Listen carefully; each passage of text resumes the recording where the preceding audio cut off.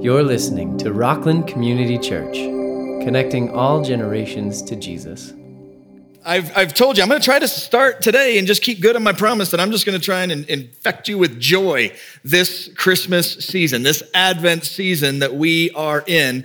I'll show you in just a minute. I'm convinced that if you had to sum up Advent and what it means in a word, I think the word might be joy. And I'll show you that here in just a second. And one of the reasons I want to do this is I genuinely think something everybody has in common is that everyone wants more joy. Everybody wants joy. You go the most religious or irreligious, you male, female, old, anything. If you said, would you like more joy? Yeah. That's the answer everybody gives to that question. And the problem is there's not really a way in a worldly sense to get more joy. Because how do we do it in a worldly sense?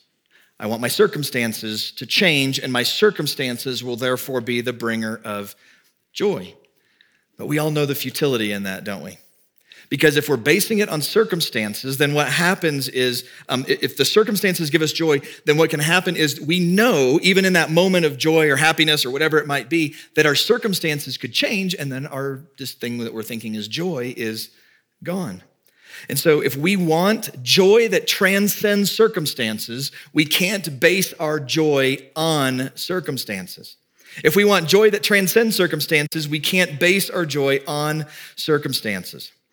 And so these few weeks together, we're going to be looking at things about God specifically that should increase our joy, and especially at Christmas. I told you, I think if you summed up Christmas in this Advent season in a word, it would be joy. Let me make my case here. You remember Zechariah and Elizabeth when they hear that they're going to have John the Baptist? The angel says, you will have joy and gladness, and many will rejoice at his birth. Elizabeth heard she was pregnant in her old age. Mary was pregnant, and despite being a virgin, she was pregnant with the Christ child, and they go to see each other, and Elizabeth just hears Mary's greeting, and it says the baby in her womb leaped for joy. You just heard the Magnificat sung. Mary says, my soul magnifies the Lord, my spirit rejoices in God my Savior. Then when they have John the Baptist, it says her neighbors and relatives rejoiced with her. What do the angels say to the shepherds? Good news of great joy. The Christ child is born. And then the wise men saw the star, and he really wanted you to get it here. He says they rejoiced exceedingly with great joy. Like he's going, don't miss this. This is joy, joy, joy, joy, joy. This word is repeated over and over and over. But it's not just, in case anybody's thinking, well, that's nice 2,000 years ago, but what about today? This has been a consistent theme throughout the Bible. In the 66 books of the Bible, if you look for rejoice or joy, joyful, those kinds of words, in 66 books, it appears about 440 times. God is trying to get through to us that the Christian life is about joy.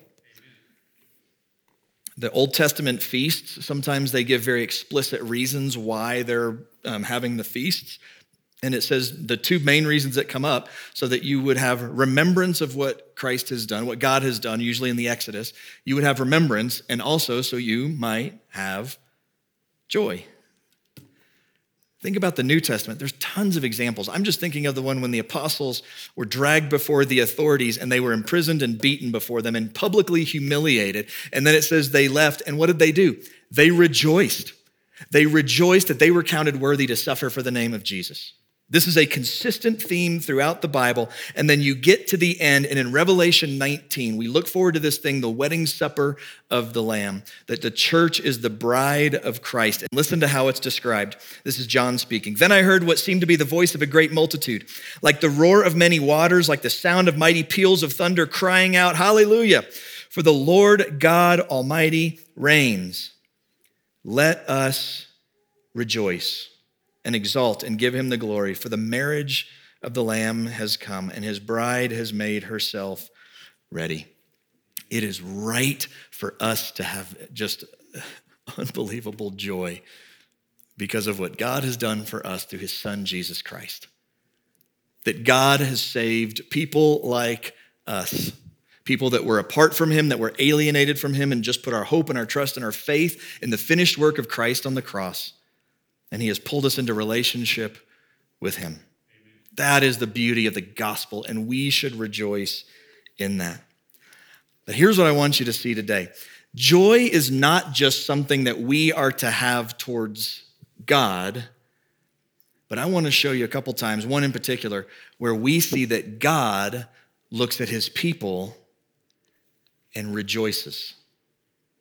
And when we realize that God rejoices over us, regardless of how good or bad we are, wherever we are in some scale that we've made up, when we realize that he rejoices over us simply because we are his people, that fuels our joy. And so you have God rejoicing over us and us just giving our joy because of what Christ has done on our behalf. And the Christian life should be marked by joy.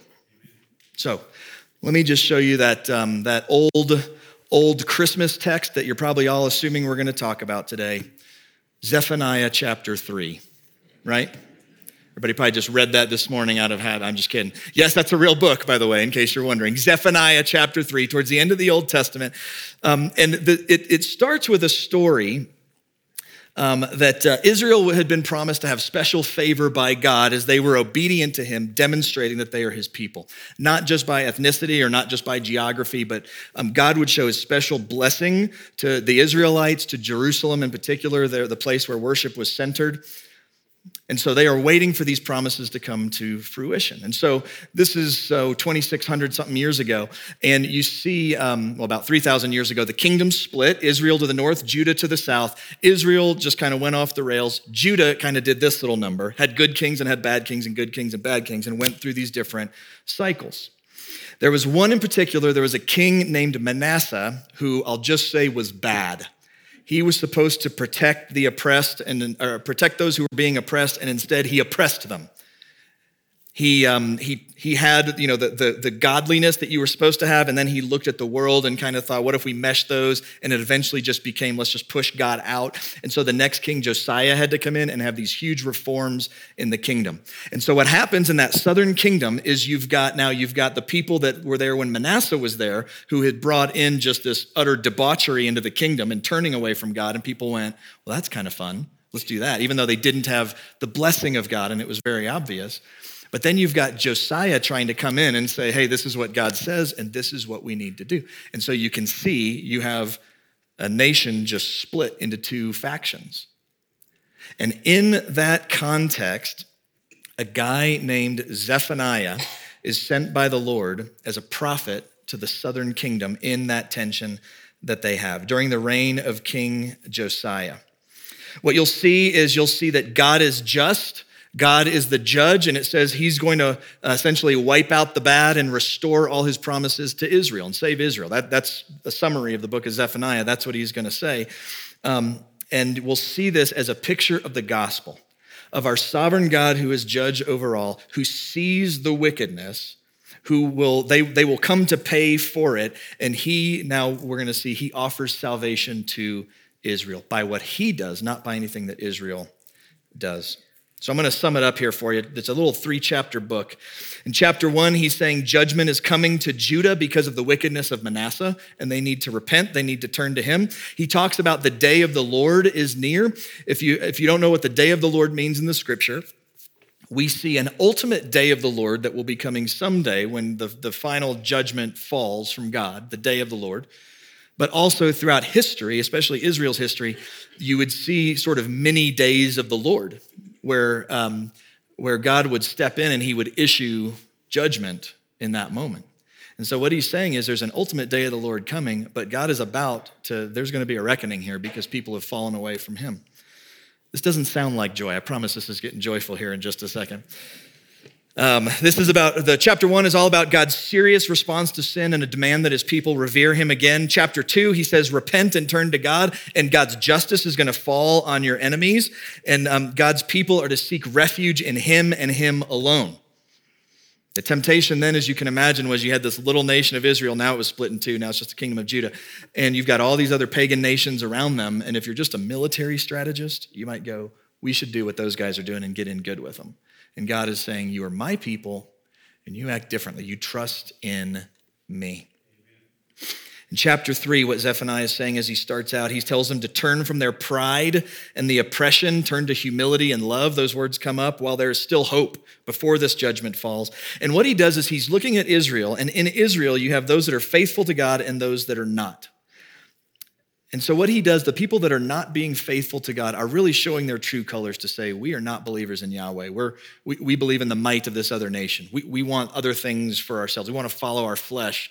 And so he's saying they are not real, true believers in me. And so he actually goes through and does something that would have just been a huge slap in the face, which he equates the faithless Israelites, those that turned from him, he equates them with the pagan nations that live all around them. And he's going to talk about a faithful remnant in Israel that is faithful to him. There's the context. Here's what he says. The charge he gives to them is he says, wait for the Lord. Watch for the salvation of God. He says, wait for me, declares the Lord, for the day when I rise up to seize the prey. For my decision is to gather the nations, to assemble kingdoms, to pour out upon them my indignation, all my burning anger, for in the fire of my jealousy, all the earth shall be consumed. Yay, joy. I'm getting there, I promise. What did he just say? He said, I am jealous. I'm a jealous God, meaning I don't want your affections towards anybody else. I want them towards me. And then he says, I am the judge. And those are true statements, but the big thing is that's not the whole picture of God. If that is the whole picture of our relationship with God, then we should just walk around as the ultimate worrywarts. Because the God who is a just God, who is sovereign over all, ought to punish us as he does anybody else. But what we'll see is God is loving and God is gracious, and we're to take heart. And he's telling them, take heart, because God has a plan to turn this thing around. Watch this, verse 9. For at that time I will change the speech of the peoples to a pure speech, that all of them may call upon the name of the Lord and serve him with one accord. From beyond the rivers of Cush, my worshipers, the daughter of my dispersed ones, shall bring my offering. He's saying my fame is going to extend out beyond just Israel. And he's going to give two reasons why he's saying wait for my salvation and wait faithfully for my salvation. One is God says, I'm going to punish evil, and you don't want to be on that team. And then he says he's going to create a community of worshipers from the entire earth that fear him. Verse 11, on that day you shall not be put to shame because of the deeds by which you have rebelled against me. For then I will remove from your midst your proudly exultant ones, and you shall no longer be haughty. That's a good Bible word. You shall no longer be haughty on my holy mountain, referring to Jerusalem, the place of worship. And he says, but I will leave in your midst a people humble and lowly. What he just said is you've got Israel, you've got the whole nation, all the nations against God. You've got Israel now, the kingdom split in two. Now he's looking at Judah and he's saying there are some there who are actual followers of me and some who are not. And we're going to find this faithful remnant who are truly my people. And it says that they need to be humble and lowly. And we can hear that and go, oh, they're so weak. That doesn't really work for me. I'm a strong person. I'm a strong individual. And really, that's not what he's saying is these are weak people. They're simply just saying, I need God. I bend the knee to God. In fact, I would say they have to be probably strong to some degree. Why? Nation split. Then that little nation of the kingdom of Judah split. There's a remnant left. How hard is it to be a Christian, to be a follower of God when you feel like the people on your team keeps getting smaller and smaller and smaller? It's hard. God doesn't need numbers. He needs his faithful remnant. You know how I know? Because that's what he had, and here we are. It worked. This faithful group of people, God did an amazing work through them, and this gospel message went to the ends of the earth. And then here's what it says. It says, they shall seek refuge in the name of the Lord. Those who are left in Israel, this is true Israel, true followers of God. They shall do no injustice, speak no lies, nor shall there be in their mouth a deceitful tongue. For they shall all, get this imagery, graze and lie down, and none shall make them afraid.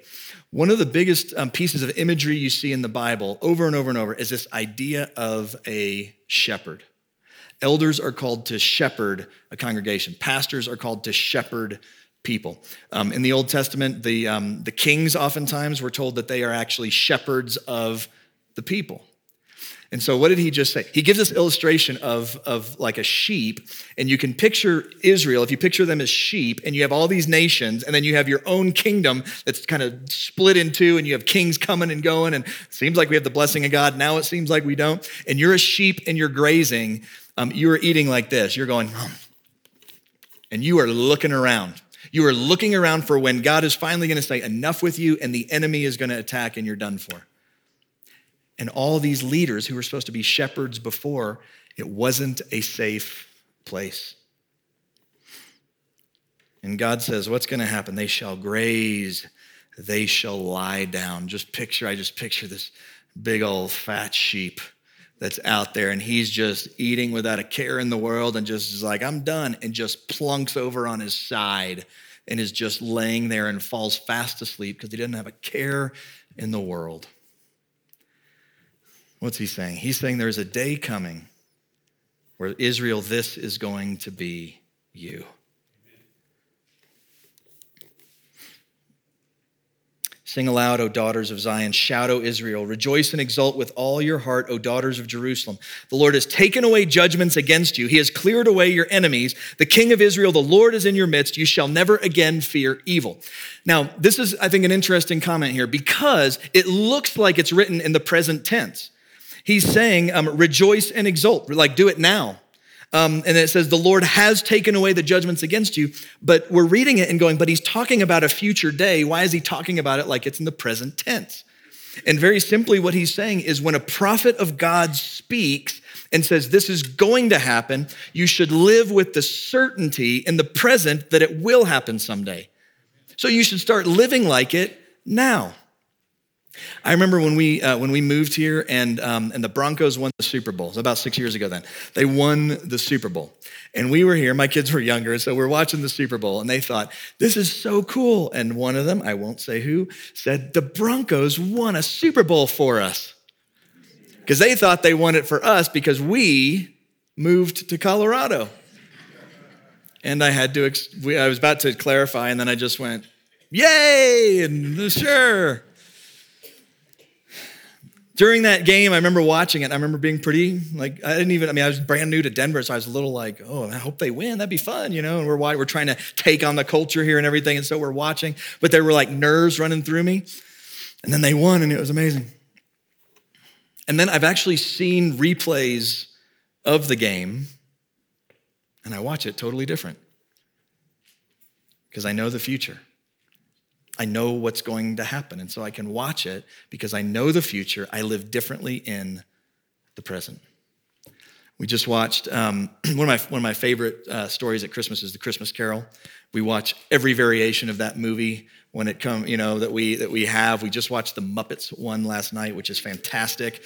We watched that. And if you remember, Ebenezer Scrooge. And he is living a selfish life. And what happens? He gets visited, and he gets visited the ghost of Christmas past, the ghost of Christmas present, and then the ghost of Christmas, what?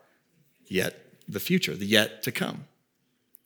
And all these other two are really just setting up what's about to happen. What happens? When he gets a glimpse of the future, all of a sudden he turns and he starts running around outside going, Merry Christmas, Merry Christmas. And if you read the book, everybody sees him and everybody starts freaking out because they're like, what's the trick here? This is Scrooge. Like we know this guy, and he's running around and he has glimpsed of the future, and it changes everything about how he lives his present. We can know the future and know what is coming for us. And Zephaniah is telling the Israelites, God is going to restore you and redeem you and save you. And you can know that, so live like it now. And here's what it says, because the Lord is faithful and he is able to save. It says, on that day it shall be said to Jerusalem, fear not, O Zion, that's where they worshiped. Let not your hands grow weak. The Lord your God is in your midst, a mighty one who will save. Here it is. He will rejoice over you with gladness. He will quiet you by his love. He will exult over you with loud singing. The people that he is rejoicing over, this is very important, are his people. They are in the family of God, and that is why he rejoices over them. Why does God rejoice over Jim? Well, it's not because I'm a pastor, not because I opened the Bible, or because I just read the Bible, or I just prayed, or anything like that, or my sin is, on the sin meter is not too high, or whatever it is, something like that. That is not why. Why does God rejoice over me? Is because I am in the royal family. I am a son of the King of Kings and Lord of Lords, and so he looks and rejoices that I'm in his family. I am one of his people. And if you're in Christ, you are too. My kids sometimes, believe it or not, can make me mad. But they're in my family, always. I want to take a moment and try and convince you of something. Because my guess is, it is hard to believe that God rejoices over you regardless of how good or bad of a day you're having. One of the reasons why I think it's so difficult to say I can see the problem in someone's life or the sin in someone's life, and I can separate it from the actual person. That's what God's doing. God sees our sin, he sees our mistakes, he sees our flesh, he sees some of our wicked ways, but he also sees us as a son or a daughter in his family. And God can make that distinction. You and I don't do that as well, do we? I was amazed. I felt like there was a run in maybe like early 90s, mid 90s, something like that, where I would watch garbage TV. And as I'm watching these like sitcoms and stuff, what I would hear over and over is somebody would do something that would offend somebody else. And the phrase was, that is unforgivable. I can never forgive you. What is it? You did something, and now that is how I define you. Or think about if somebody gossips about you, and it stings. And then all of a sudden you start to see them in light of that sin. It's hard to separate the person from the problem, the person from what they did. I guarantee there are either current or former presidents, senators, mayors, congresspeople, anything. You just pick your leader that if they were to stand up and they were to say water is wet, you would go fact check them because you don't trust them. And you would look, and somehow we have painted them, everything that comes out of their mouth must be wrong. And we can't separate the person from what they do. We had an interesting, there's a receiver in the NFL. This just came up, I think it was this last week, maybe a week before.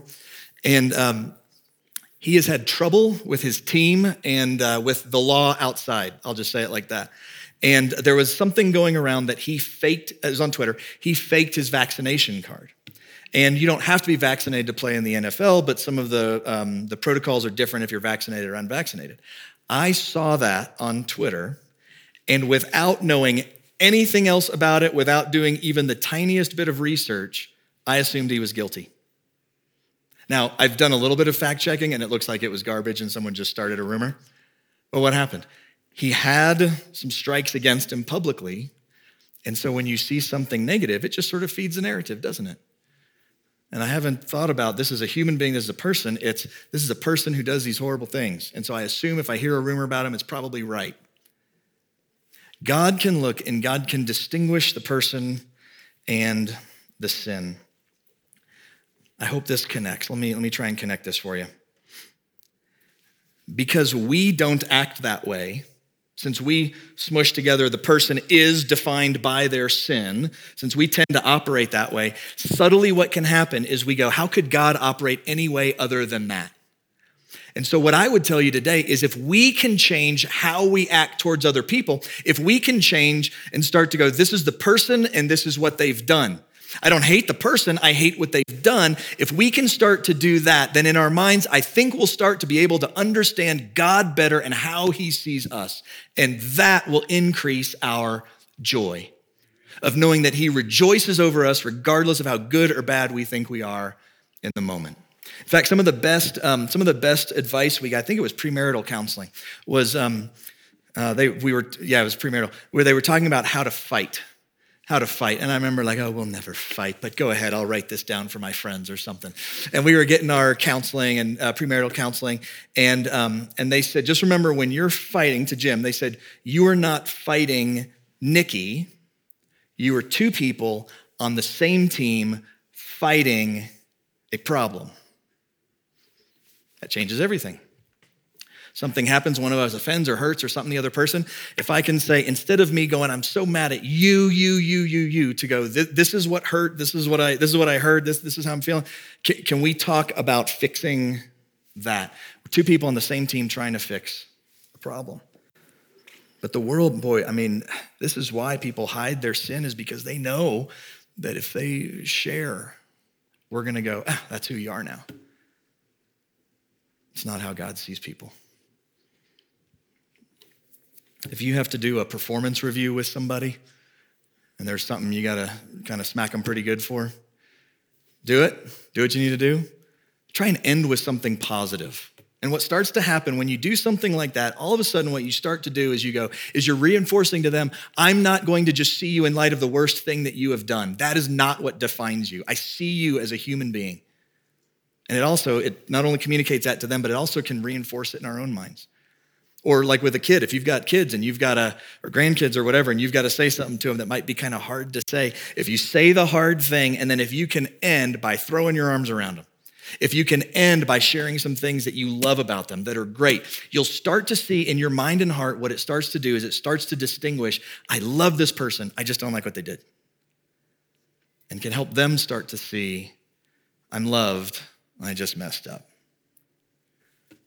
If we start to see people like God does, maybe we'll really start to believe that God rejoices over us because we're his, and that will increase our joy. When God sees us, he looks past our sin in a sense. He sees through the lens of Christ on the cross and the payment for sin that he has made on our behalf. If we do the same to others, maybe we'll start to believe that God really sees us that way. Now, the big question could be, doesn't that mean that we won't do good works, that we won't be obedient to him and live for him? Oh, good, he sees us this way regardless of, okay. I hesitate to share this publicly. You'll see why, but I will.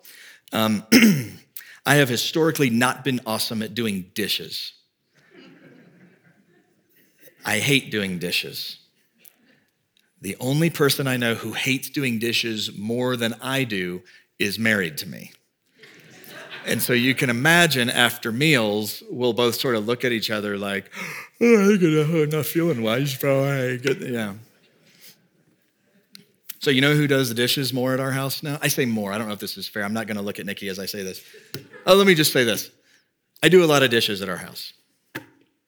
I don't know the ratio, I'm sorry, but I do a lot of dishes at our house. I try to look around after a meal, and I look and I try to see, well, there's dishes. I'm going to do them so she doesn't have to do them. The kids don't have to do them. They might break something anyway. I'll just do it. I don't really like doing dishes. I never have. But now, this is what I'm hesitant to say, I kind of do. You can never quote that. She just did a pump fist. You know why? It's because I love Nikki. And I know that a way I can show love to her is to take something that used to be a menial task that I hated, but because my love for her is so great, I will do that thing and find joy in it.